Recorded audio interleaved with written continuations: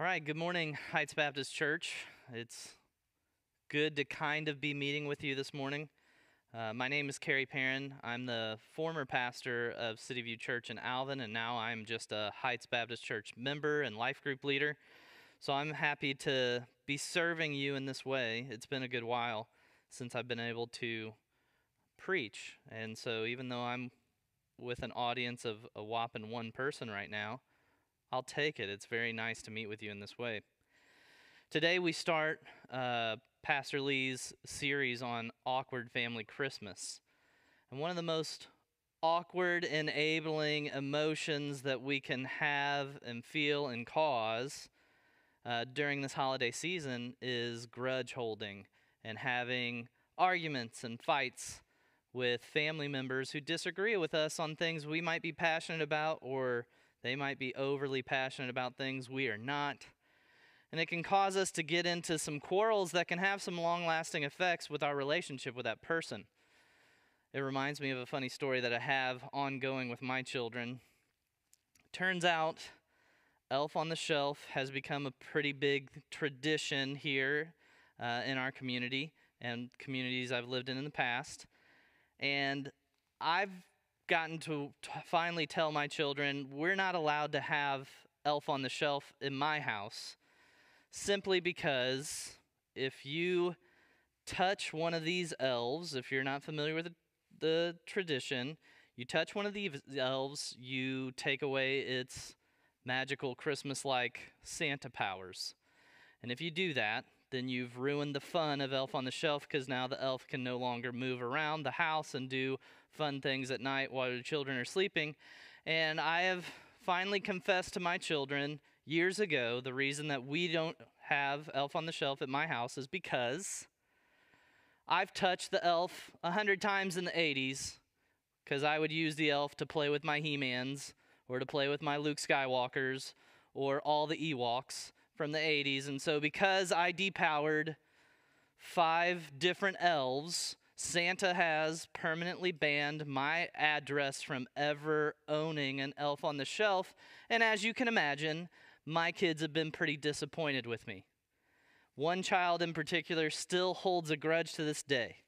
Last week, this child of mine saw some commercial for the movie Elf on the Shelf, or maybe they must have read the book at school or something, and she just came up to me and said, "Dad, I'm still just so disappointed in you that you didn't think of us in the 80s somehow, and you touched all those elves and depowered them, and you caused us to be banned from ever having it." To which I politely reminded her, "Hey, good news. When you turn 18 and you move out of my house like you're supposed to, you can have all the elves on the shelves back in your life. It's just my address. You can't ever have it at my address. So remember, when you turn 18, move out." And that's how we deal with that argument. As you know, the arguments that we can have with our own family are much more contentious than that, much more powerful, much more strong-willed. You know what family members, when you get to gatherings, what topics you are not allowed to bring up in front of which ones. I can tell you which uncles, which cousins we are not allowed to talk politics with at all. I can tell you which uncles and cousins do not want to talk about religion at all. And so we avoid those topics just to maintain some peace and to focus on what Christmas should be about, the goodness and kindness of our Lord giving his Son to us to save us from our sins. And so it should be a time of peace and unification. Yet, as you know, we tend to screw that up because of the sin that is in our hearts.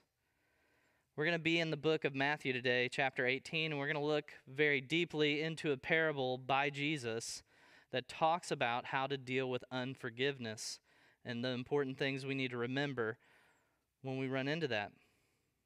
Let me give you some context of the chapter. In Matthew 18, Jesus seems to focus a lot of his teaching on interpersonal offenses and how we should go about as Christians to handle them. The chapter starts out teaching a principle about personal humility is what leads to greatness in God's kingdom. Then Jesus goes on to talk about, hey, let's not look down on those who might lose their way, as they're trying to follow Jesus, and they might veer off and chase after a sin for a season.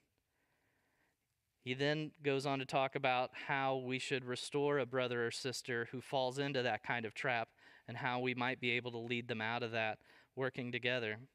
So this then leads to one of Jesus' disciples asking a very good question about how many times should I forgive a person when they sin against me?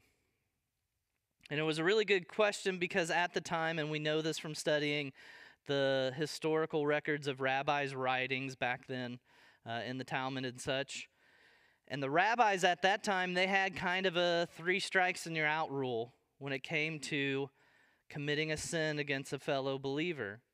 That if I sinned against a person 3 times, it was okay, and permission was then granted to the offendee that they no longer have to forgive me for the many times I've hurt him. So this is kind of the context that's going on when Peter asks his big question. So we're going to pick up in verse 21, and we're going to read this entire parable, which goes to the end of the chapter. And this is how it starts. Then Peter came up and said to him, Lord, how often will my brother sin against me, and I forgive him? As many as 7 times? Jesus said to him, I do not say 7 times, but 77 times. That's 70, 7 times, 70 times 7. He's actually saying 490 times. Therefore, the kingdom of heaven may be compared to a king who wished to settle accounts with his servants. When he began to settle, one was brought to him who owed him 10,000 talents. And since he could not pay, his master ordered him to be sold with his wife and children and all that he had, and payment to be made. So the servant fell on his knees, imploring him, have patience with me, and I will pay you everything. Verse 27, and out of pity for him, the master of the servant released him and forgave him the debt.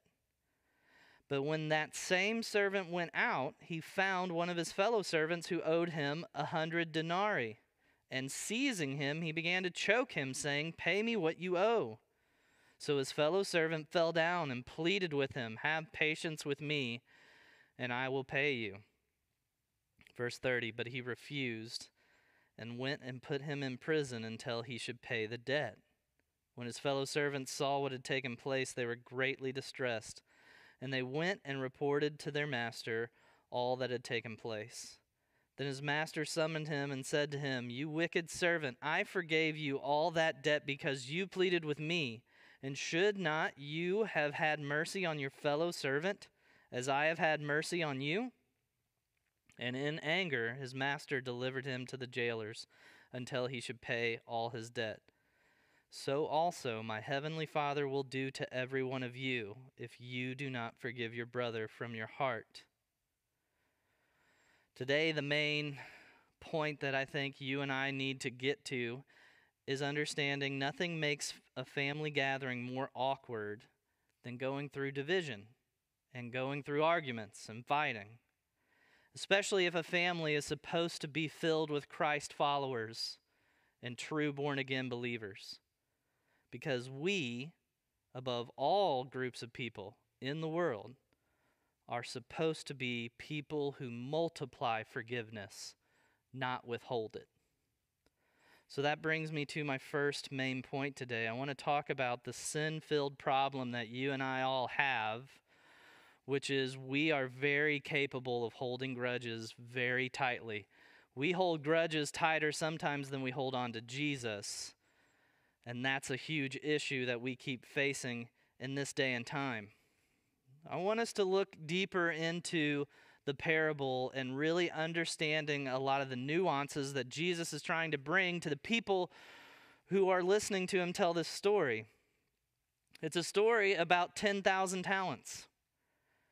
You and I might think of that number as, oh, well, once in a blue moon in my lifetime, I've had debts as big as $10,000. Talents and dollars are not the same thing. And in fact, in the Greek language, the number 10,000 is the highest single number Greeks would use in their language. You and I, we can use numbers like trillion, or we can say a crazy number like infinity, if you've ever heard kids argue about how much they believe in something. So for the Greek, 10,000 was as high as you could go. And a talent was the largest form of currency that the Greeks had in their hands capable, and it was equal to about 6,000 days worth of wages. So we don't even have currency that high in our context. You know, the highest dollar I can hold is a $100 bill. This thing is similar to what would be 6,000 days of work. Off the top of my head, that's like my entire retirement. I can't think of a bigger number that gets close to that. This is a huge amount of money for one talent, and this man in this story owes the king 10,000 of them. So he's in billions of dollars of debt if we were thinking in our context. And as I think about it, what did this slave ask for to borrow money from this king? Obviously, Jesus is making up these two individuals to make a point, but it would have been as if this servant had gone to the king and said, I'd like to borrow all the money I can to go buy an NFL franchise and to build a stadium for them at the same time. This isn't a massive amount of money that he owes this king. It's an amount that to the listener at that time is astounding in magnitude. We're way out of normal when Jesus brings up this amount. So forgiving such an amount is an astounding act of kindness and grace. And as you should be able to put together, we are the type of people who are forgiven that type of amount by our king. But the story continues. The story then pivots to another loan amount, 100 denarii, which is, a denarii is a small silver coin equal to 1 day's worth of work. So in our context, we're thinking of maybe a few $100s for one. He owes 100 days worth of work, 3 months worth of work of paychecks he owes to this man. And this evil servant reacts in a fury right after he's been forgiven. And he not only confronts the man who owes him, he even attacks the man and chokes him and says, "Pay me what you owe." And the evil slave quickly turns into a collections officer. He went from going for begging for forgiveness to now becoming a collections agent. And what's interesting is, when I look at this, his sin isn't so much that he's holding a grudge, that he's unforgiving, that he's demanding this debt. What his sin is that he was supremely forgiven, so much greater than this other man owed him, that it's amazing how unforgiving he could react in this way. His sin is he is supremely hypocritical for how he has been treated, that he would then go on and treat this nice servant in such a demanding way. Sadly, as you know, this type of evil hypocrisy is becoming all too common among us in our community, in our own church. Sadly, we fall into these impulses as well, where we are much more quick to argue and fight for our way and demand things, and we don't let go of minor offenses so easily, especially when it comes to family. Family, we can hold them to such a high standard that we don't even hold ourselves to sometimes. And we demand people to act a certain way when they're around us. And if they do not, we become people who reject and push away people. And we hold grudges for really, really long times. Sadly, we've turned into people who should be slow to speak, quick to listen, to becoming quick to argue and fight and be rude and slow to listen. And sadly, we really display this a lot around Christmas time. It doesn't take much for me to go to a jammed line at Walmart or a jammed line at the movie theater and to see people who are Christians talk extremely rude to workers there as if they're in control of what's happening. Sadly, I've seen it in my own family sometimes when we gather together, and when an expectation isn't met exactly the way we thought, we've seen people blow up at each other after just moments ago claiming how much they love each other and are excited to see each other.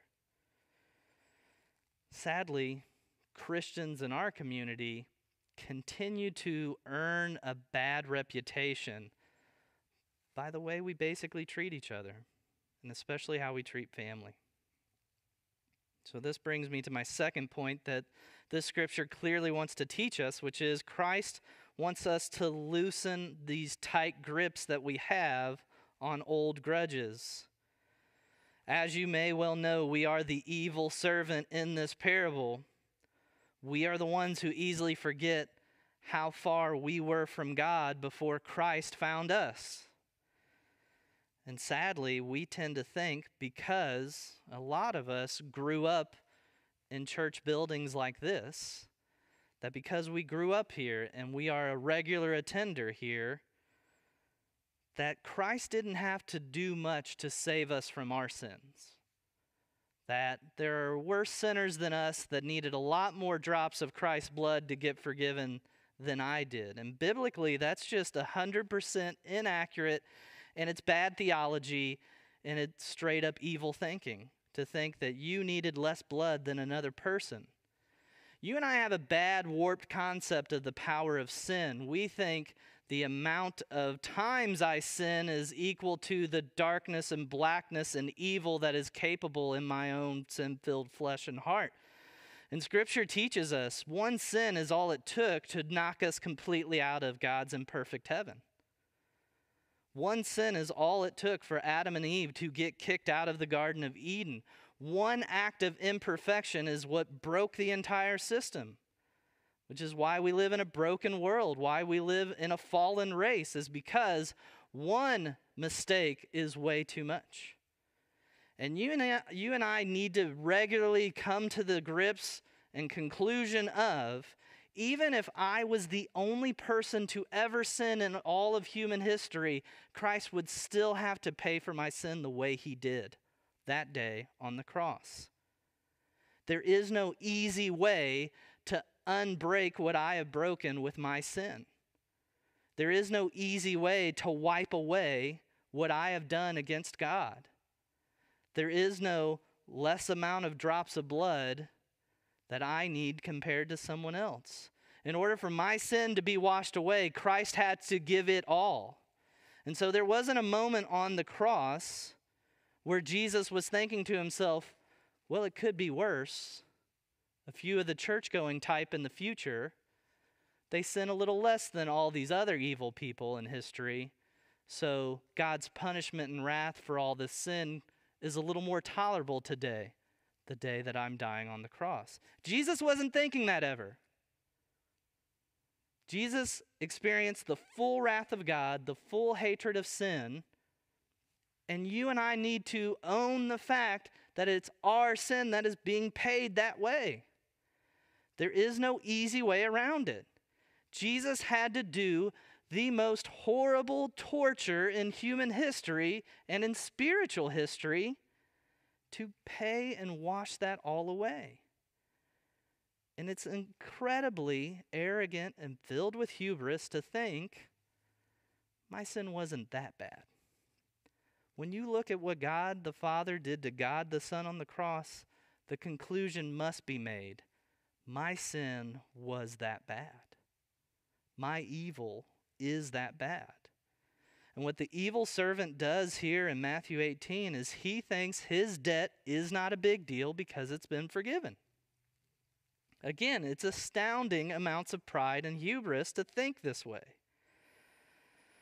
But Jesus has noticed this bad behavior before. In Luke chapter 7, verse 47, he even says in an interaction with one of the Sadducees, I believe, or one of the leaders of the religious sect, he says to him when a prostitute woman washes his feet, he says to the servant didn't think much of Jesus at the time. Therefore, I tell you, her sins, which are many, are forgiven. For she loved much, but he who is forgiven little loves little. And this is my fear when I think about this story, when I think about myself and my upbringing, growing up in church, and when I think about my friends here, is that there's a lot of us who are loving Jesus little because we think we are forgiven little. Don't ever think you've been forgiven little. You've been forgiven a multitude, a mass load, a debt you could never pay. You had a debt the size of whatever the owner of the Houston Texans now has with whatever bankers he has his stadium and his franchise with. That's how bad it was for all of us. And that's how bad we need a Savior. Christ is abundantly forgiving, just as the master is in this parable. Jesus did not view your sin as a light offense when those nails were going through his skin and his hands. So you and I, even our best sins, permanently and powerfully broke us completely away from God. And we will forever be indebted to Jesus who paid all this debt. Now, the great news is when we put our full faith and trust in Jesus' forgiveness, Jesus then sends his nature of his Holy Spirit in to live with us. So the same power and character that drove Christ to give us forgiveness, that same nature now lives inside of me, now lives inside of you if you've truly been born again. And so if you are holding on to a grudge this Christmas season, it's not because Christ hasn't given you the ability to let it go. Sadly, some of us would rather deny the truth that we have the ability in Christ through the Holy Spirit to forgive anyone and everyone who hurts us.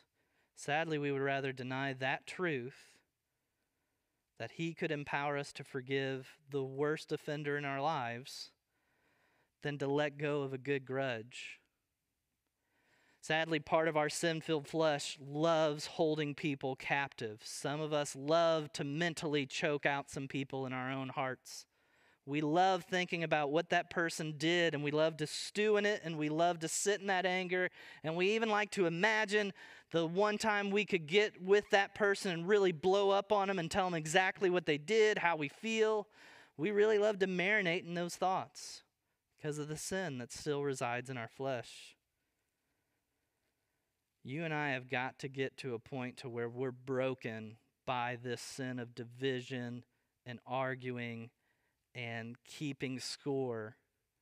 We really need to learn to let it go, just as Christ has let all of our sins go.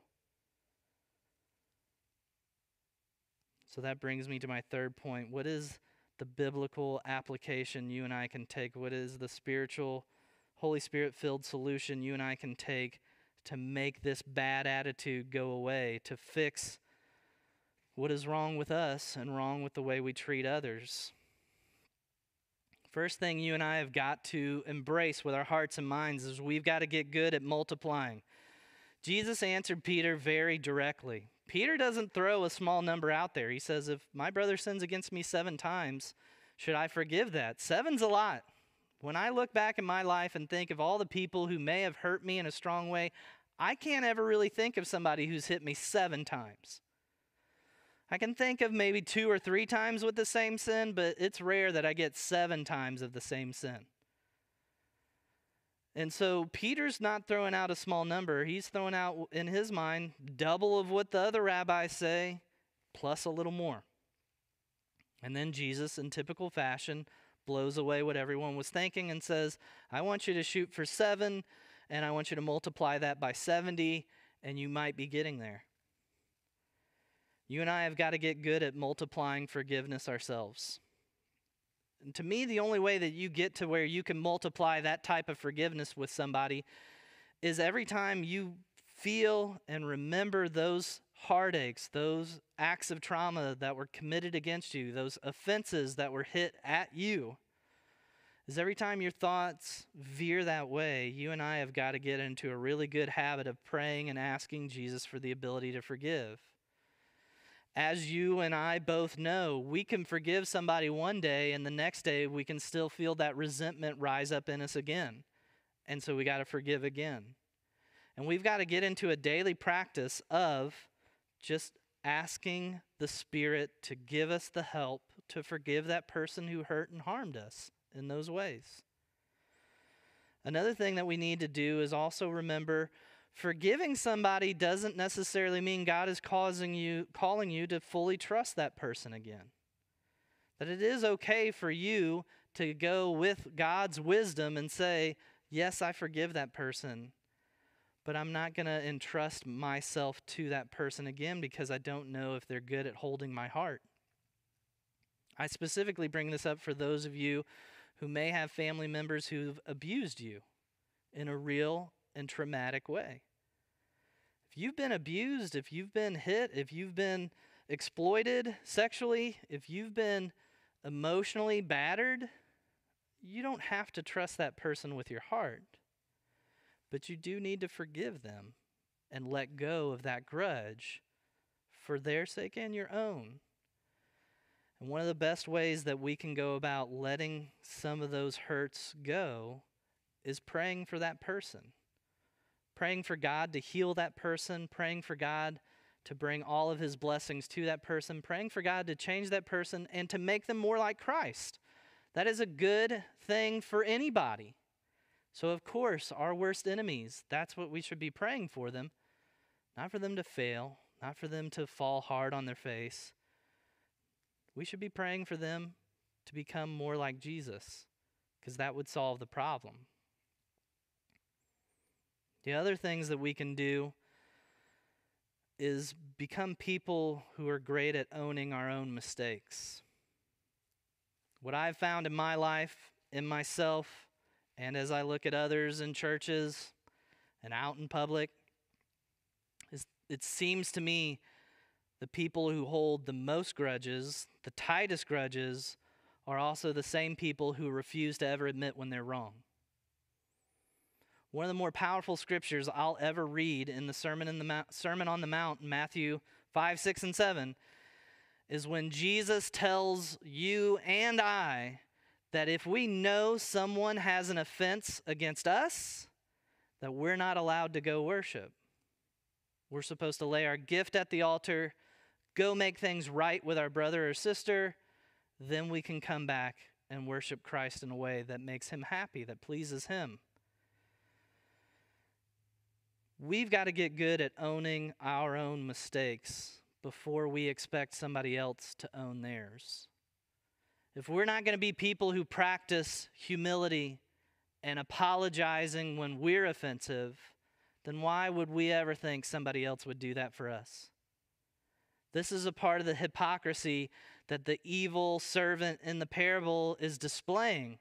He knows he has done terrible things, and it's his other fellow servants who are the ones that rat him out on this. They're deeply offended at what he did.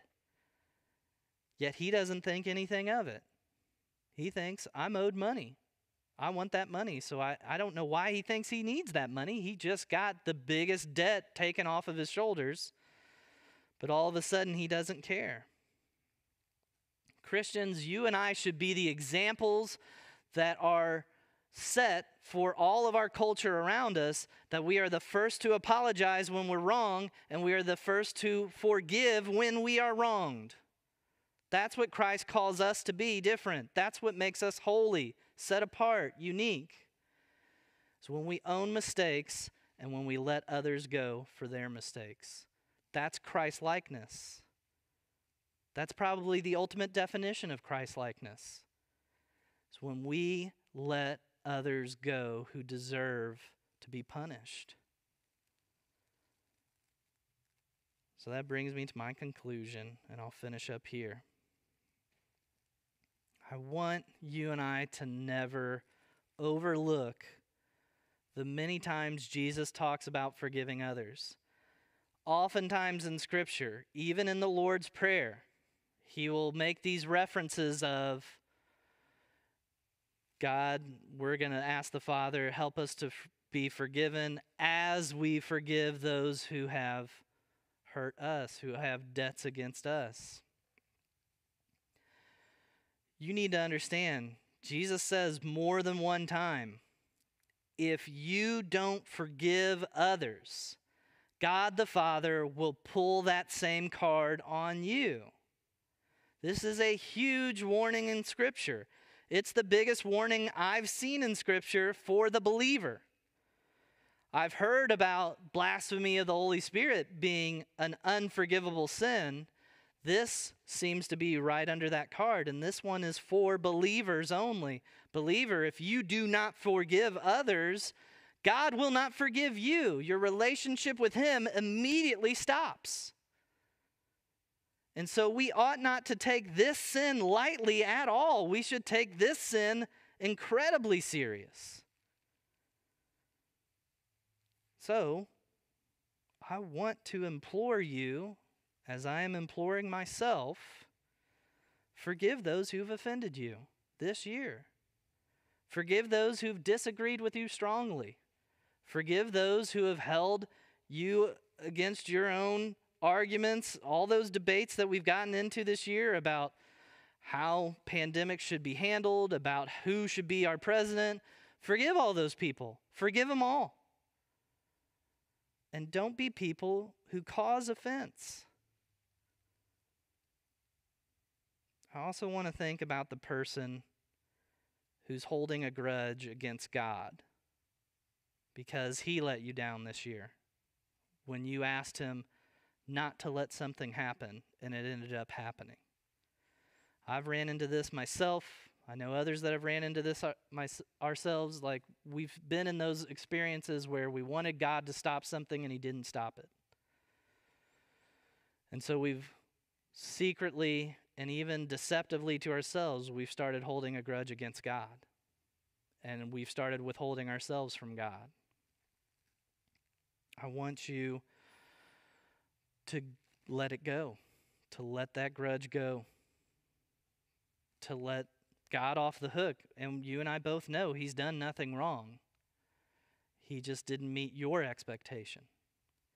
And that's understandable to be offended by, but it's not understandable to hold a grudge against, because you and I both know God knows way better than we'll ever know. So you need to accept that truth, and you need to get closer to him again and move forward with him. Finally, I want to encourage you to enjoy being with those who don't deserve forgiveness. I want you to enjoy that you've been forgiven in a massive way, and enjoy being around imperfect, offensive type people.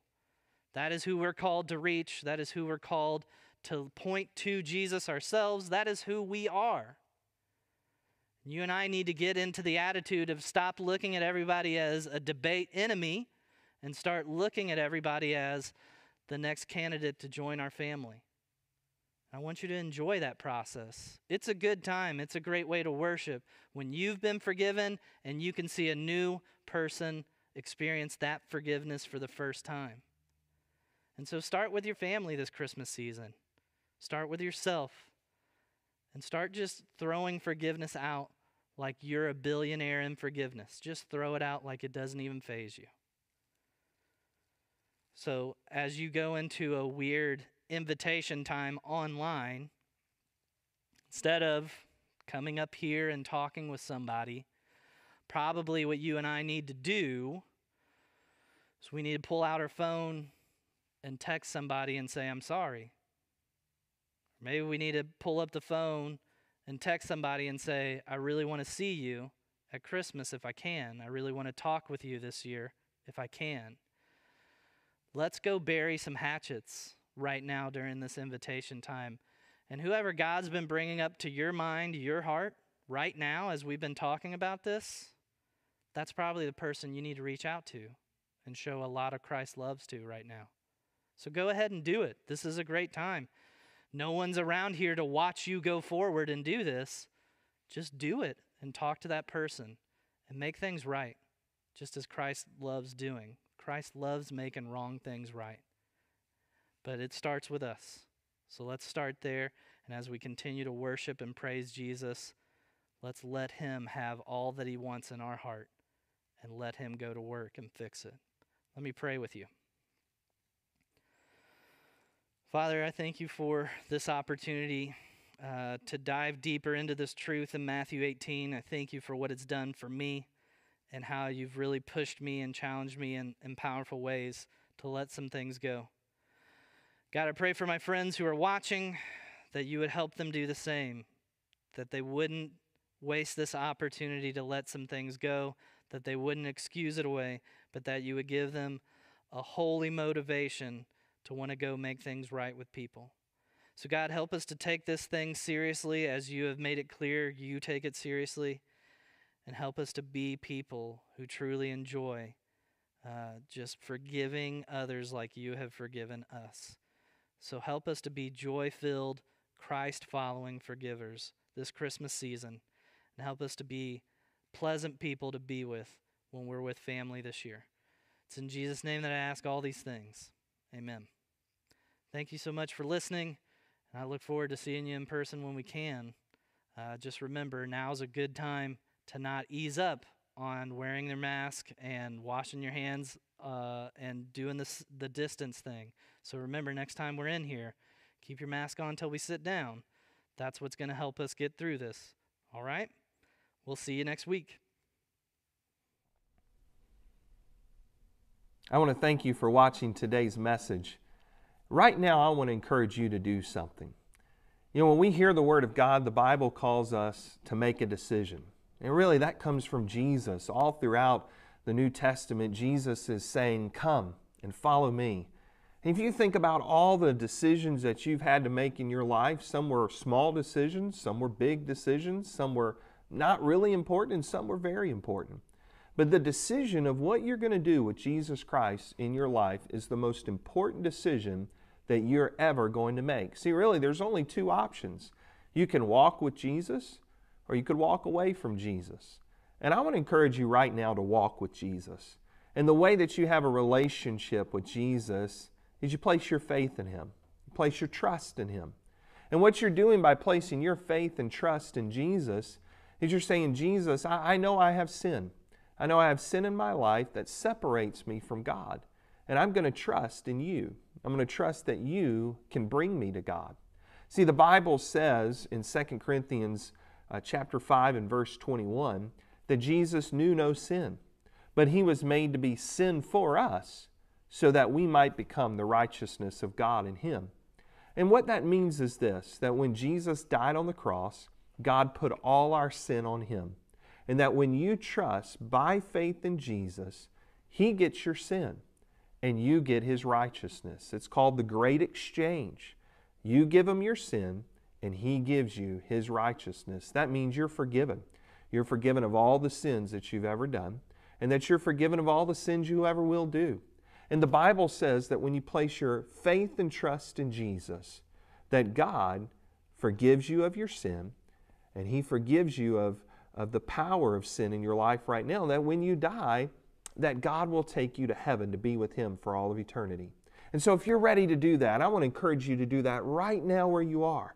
And you simply can pray along with me. Just bow your head and close your eyes.